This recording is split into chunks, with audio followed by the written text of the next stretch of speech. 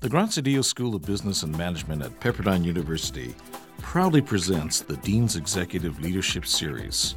This podcast invites top business practitioners and thought leaders to share their view on the real world of business. Well, it's good to have everyone with us. We are audio taping and videotaping this interview with Gary Burnison, who is the CEO of Korn Ferry International. Gary, it's great to have you with us today. Thank you. This is kind of a special conversation with Gary. We're doing this as part of our Dean's Executive Leadership Series at Pepperdine University, but we're also doing it as part of Beta Gamma Sigma's Meet the Leaders series, which is being done as part of the centennial celebration for Beta Gamma Sigma, and really focuses on ethics in business and some of the thinking of some of the top business leaders around the world on ethical business practice. So, Gary, we're going to pick your brain a little bit about ethics and ethical leadership. Okay. Well, why don't we begin by giving the listeners a little bit of a background on your path to your role at Korn Ferry. You have a bit different path to getting there than probably the average CEO of one of the major kind of search and talent development firms. So share with us a little bit about that path and what got you to where you are today. Well, I was a partner at KPMG, then I was in investment banking, and I got involved in this company about 11 and a half years ago. I bought stock in the company. So it's an unusual way, certainly, to enter an organization. And I never thought in a million years that I would be doing this. I never set it as a goal to be a CEO of a publicly traded company. Sure. And I started out as a CFO, and then that progressed to COO, and now this is my 7th year as CEO. If you had to share one or two of sort of the most important things you've learned as a CEO that you really were surprised by moving into a role like that, what would you say that was? Well, there's been many. I think number one is that it's all about the people. Mm-hmm. And what you have to do as a leader is paint the out-of-bounds lines, mm-hmm. paint the left line and the right line, because what you have is hundreds of people making thousands of decisions every day, mm-hmm. and you're not going to be there. And so the key is to motivate, to inspire, to empower around this common purpose. And that's probably one of the biggest learnings. And the second is something that I try to hold myself to, and that is making sure that after every interaction mm-hmm. with an employee, that they feel better after the conversation mm-hmm. than before. So it's really all about the people. Mm-hmm. And your training was as an accountant, and you started as a CPA, so to sort of then transition to being in this very people-oriented side of business, yeah. and to sort of frame your leadership so much around people. How did you make that transition, or was that just sort of a natural part of who you were even when you were sort of in the more financial and accounting side of business? Well, I think it evolved, and I think, Linda, what I've probably drawn most upon is sports, mm-hmm. and playing sports as a kid in a number of different venues. Mm-hmm. That's really what I draw upon, that kind of team atmosphere. Mm-hmm. And that performance is the equalizer. And so that's probably most what I go back to. Well, it's interesting. We haven't had someone from a major search firm for a while that we've spoken to, and I don't think Beta Gamma Sigma has had anyone from there, as we've talked about leadership. So as someone who's from one of the really top talent and leadership search firms in the world, what do you think about in terms of what it means to be a leader? And as you start looking for the right people to fill positions, what qualities are you looking for in someone? Well, it certainly depends on the function. If it's a CEO or a board of directors or a CFO or a marketing person, certainly there's going to be functional skills that are going to differ. And it's also going to depend on whether it's a turnaround or a startup, a growth company.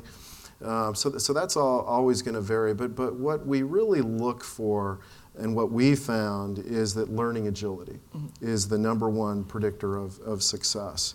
And to change an organization, it starts with the person in the mirror. Mm-hmm. And you have to have a great deal of humility, something we look for, authenticity, because that trumps charisma. Then this insatiable appetite to learn and to grow, because you're going to be put in situations that you've never been in before. Mm-hmm. And we like to call leadership knowing what to do when you don't know what to do. And if you don't have that self-awareness anchored in humility mm-hmm. with some underlying confidence, you're probably not going to go far. So we assess and test for actually learning agility.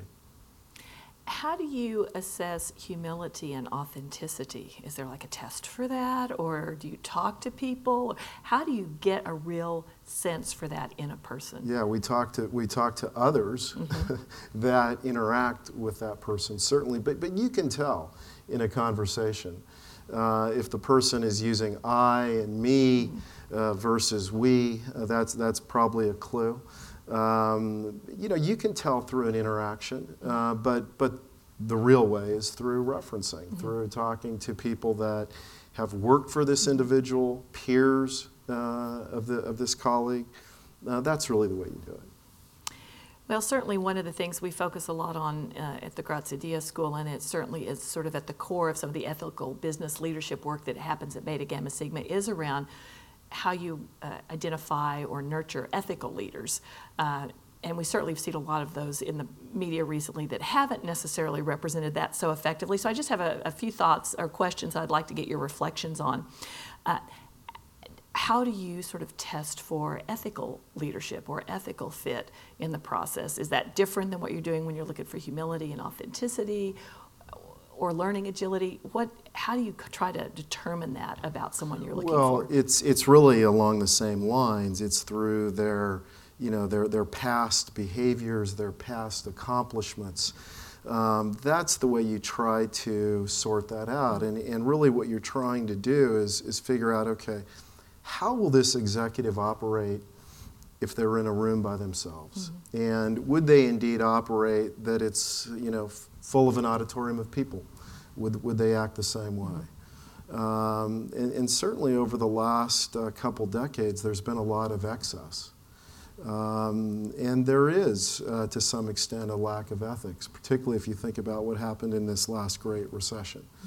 And that's, it's not always easy to determine that, but you can put the pieces together by talking to others and looking at the person's accomplishments. So when there are circumstances where someone's been in a leadership role, maybe put there by a search firm in collaboration with the company, where then they do something that clearly is a violation of what we would view as ethical standards, is there something that could have been done differently in that search process? Or do you ever look back on some of those and think potentially that, well, if we'd done this differently, or when you see maybe what another search firm has done, what have you learned from watching those kinds of things happen that maybe has changed the way you do searches or changed the way that process works in the organization? Well, it's very difficult to predict human behavior, right? Absolutely. And situations change. I will speak to, as a leader, there have been a number of situations where I have asked people to leave our organization. In one case, there was a colleague who videotaped a conversation with a client, recorded it, not videotaped it, but recorded the conversation. And although that's illegal in some states, while legal in others, to me that's just out of bounds. Not letting the other person know that they're being recorded, I think, is a violation of ethical behavior. I certainly wouldn't want to be recorded unless I knew I was being recorded. Right. How would I ever have predicted that individual? We assessed that individual. We went through all the motions, and yet that happened. And so there's certainly no guarantee. But when you find it in an organization, particularly when you're the CEO, you have to, with dignity, ask that person to leave, because nobody will believe you. Even if that person is in the office next door, and if that person is fudging his or her expense reports, or in this case, audio taping somebody else, you have to make those hard calls because nobody will believe a word that you're saying if you don't live the values of the organization. You are the values, you are the message of the company. As you've watched leaders through the years in this role and certainly in other roles that you've had, are there specific things that you see that tend to cause or lead to executives straying down off of the moral high road? I mean, are there any Sure. markers? What kinds of things do you see that tend to be the biggest problems for folks like this? Well, today it's society. I mean, we live in a world of instant gratification, where everybody is connected, where performance is not measured in years, but it's measured in quarters. And, that creates strange behavior, for sure. And so you live in a world of short-termism, right? And that, more than anything, I think, creates pressures for people to do things that ordinarily they wouldn't do. One of the things we try to do in business schools is to raise up leaders who are going to be ethical and have the right set of values as they go into organizations. What could we do differently or better in educational settings generally, but certainly more specifically in business schools, to try to help people have the right perspective so that it happens less over time?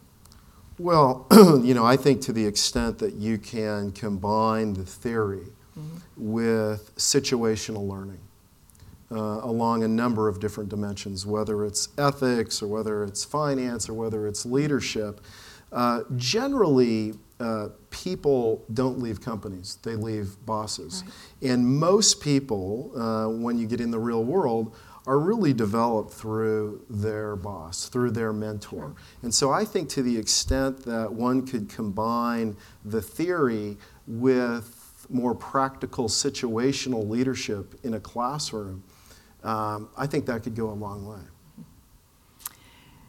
So you were quoted in Fast Company as saying that your favorite quote is by the Jersey Boys. And the quote is, "It's hard to make believe you are happy when you are gray." And then you've also said that there is no gray day for a leader. Speak a little bit about what you mean by that and how you live that out. Well, it's very tough to live that out. Yeah. The reality is that people view you as a function, and they don't view you as a person. So you are representing an organization, and you hold up a mirror to yourself, and that's the mood that the organization is going to take on. And so I do believe that you cannot have a gray day. You cannot have a bad day as a leader, and you have to hold yourself to that standard. Now, it's absolutely impossible for anybody to live up to that standard, but that's the case. I mean, it's, if I'm going to go into a, whatever it is, a meeting, a presentation, and if I'm a little down, then sure enough, what's going to happen is one person's going to say something to the next, "Hey, is Gary, why is he down?" And the next person's going to say, "Well, maybe this acquisition isn't going so well." Then it goes to the next person, "Well, maybe the board of directors isn't very happy, and maybe the stockholders," and it snowballs. Right. And you are the message for the organization. And so you just have to keep that in the front of your mind. Very difficult to live out, but you have to hold yourself at least to that standard. And so since that has to be the sort of the public face of the CEO in their organization, for you personally, what are your sort of outlets for dealing with the stress and the gray days that come along that you sort of have to publicly sort of manage in a different way? But where do you sort of go when you need to vent or get it off your chest, that kind of thing? I think for what I've seen and talked with other leaders, it can vary from person to person. For me personally, it's being outside. But I think that what I try to do, and it works well for me. It may not work well for everybody, but I separate what I do from who I am, and I make sure that wall is there, and I do not bring home what I do during the day. And I try to keep that perspective of who I really am versus what I do. So I want to change the direction of the conversation a little bit. Certainly what's going on in the economy has a very significant impact on what goes on in the business that you have. So talk a little bit about kind of the trends you're seeing in the kind of the talent search area and what you think that has to say about where the economy is going. Well, if you are a CEO today, like I am, and it could be any industry in just about any country around the world, there is an incredible fight for growth and relevancy right now. And I don't think that's going to change for the next 5 years, maybe for the next 10 years.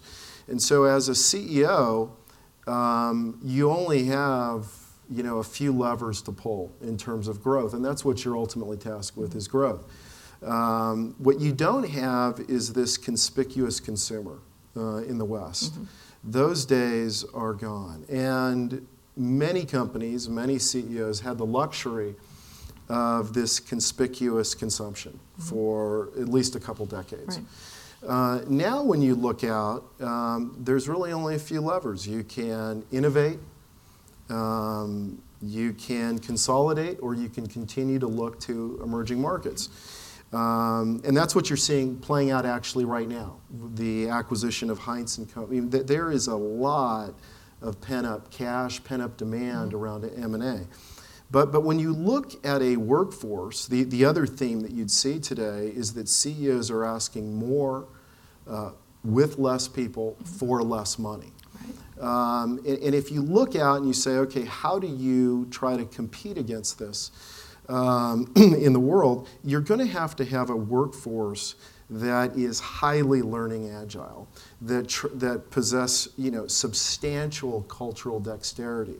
And that's what actually we're looking for leaders today, is that individuals that can meet people where they are, that can motivate, inspire, manage a flat world, and tap those emerging markets around the world.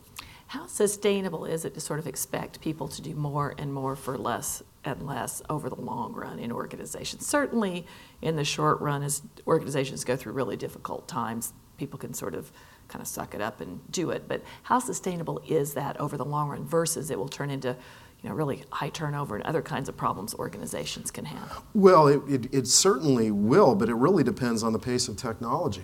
I mean, technology has absolutely altered the landscape in just about every industry. Ultimately, though, technology hasn't disintermediated people, and people make businesses successful. So it's certainly not a sustainable pattern, and that's one of the reasons too why you're seeing that the average tenure of an employee is between 2 or 3 years, right? It's not like it was with our parents that worked at a company for 20 or 30 years and got a gold watch. I mean, the world has totally changed. So you've written a couple of books, best-selling books that focus on leadership. One of them is some of your lessons for leadership, but the other one is called No Fear of Failures, and you actually talk about some leaders and the things that they did. As you reflect, you've met lots of really significant leaders, both related to writing the book and in the work that you do. If you had to reflect on maybe a couple of those that you've met through the years that have been most impactful to you just in terms of their style and their approach to leadership, who would they be, and why were you so impressed by the way they lead? Well, there's been a number of people. I mean, one of the things that we're quite fortunate in that we interact with the outliers of achievement. Right. And so whether it is Indra Nooyi, the CEO of Pepsi, whether it's Carlos Slim, the world's richest man, whether it's President Fox of Mexico,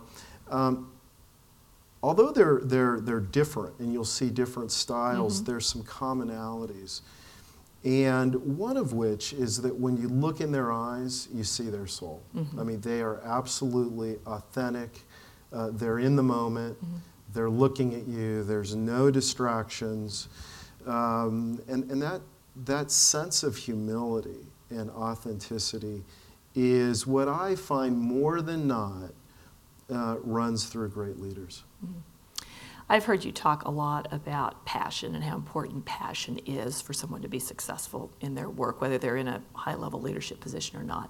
So as you sort of look ahead in the work that you're doing, what are you most excited about, and what gives you passion for what you're doing? Well, for us at Korn Ferry, I think we're transforming an industry. We're in the business to change people's lives, and when you look at our business today, almost half the business didn't exist 6 years ago. So it gives me a great deal of passion to take a fabulous brand that has incredible permission and really create a new organization from that, and not only help companies find great people, but more importantly, speaking to the trends you were talking about, stay there longer, create a stickier workforce, a workforce that's more engaged, a workforce that's developed, a workforce that's celebrated and rewarded. And so that's actually what excites me about what we're doing.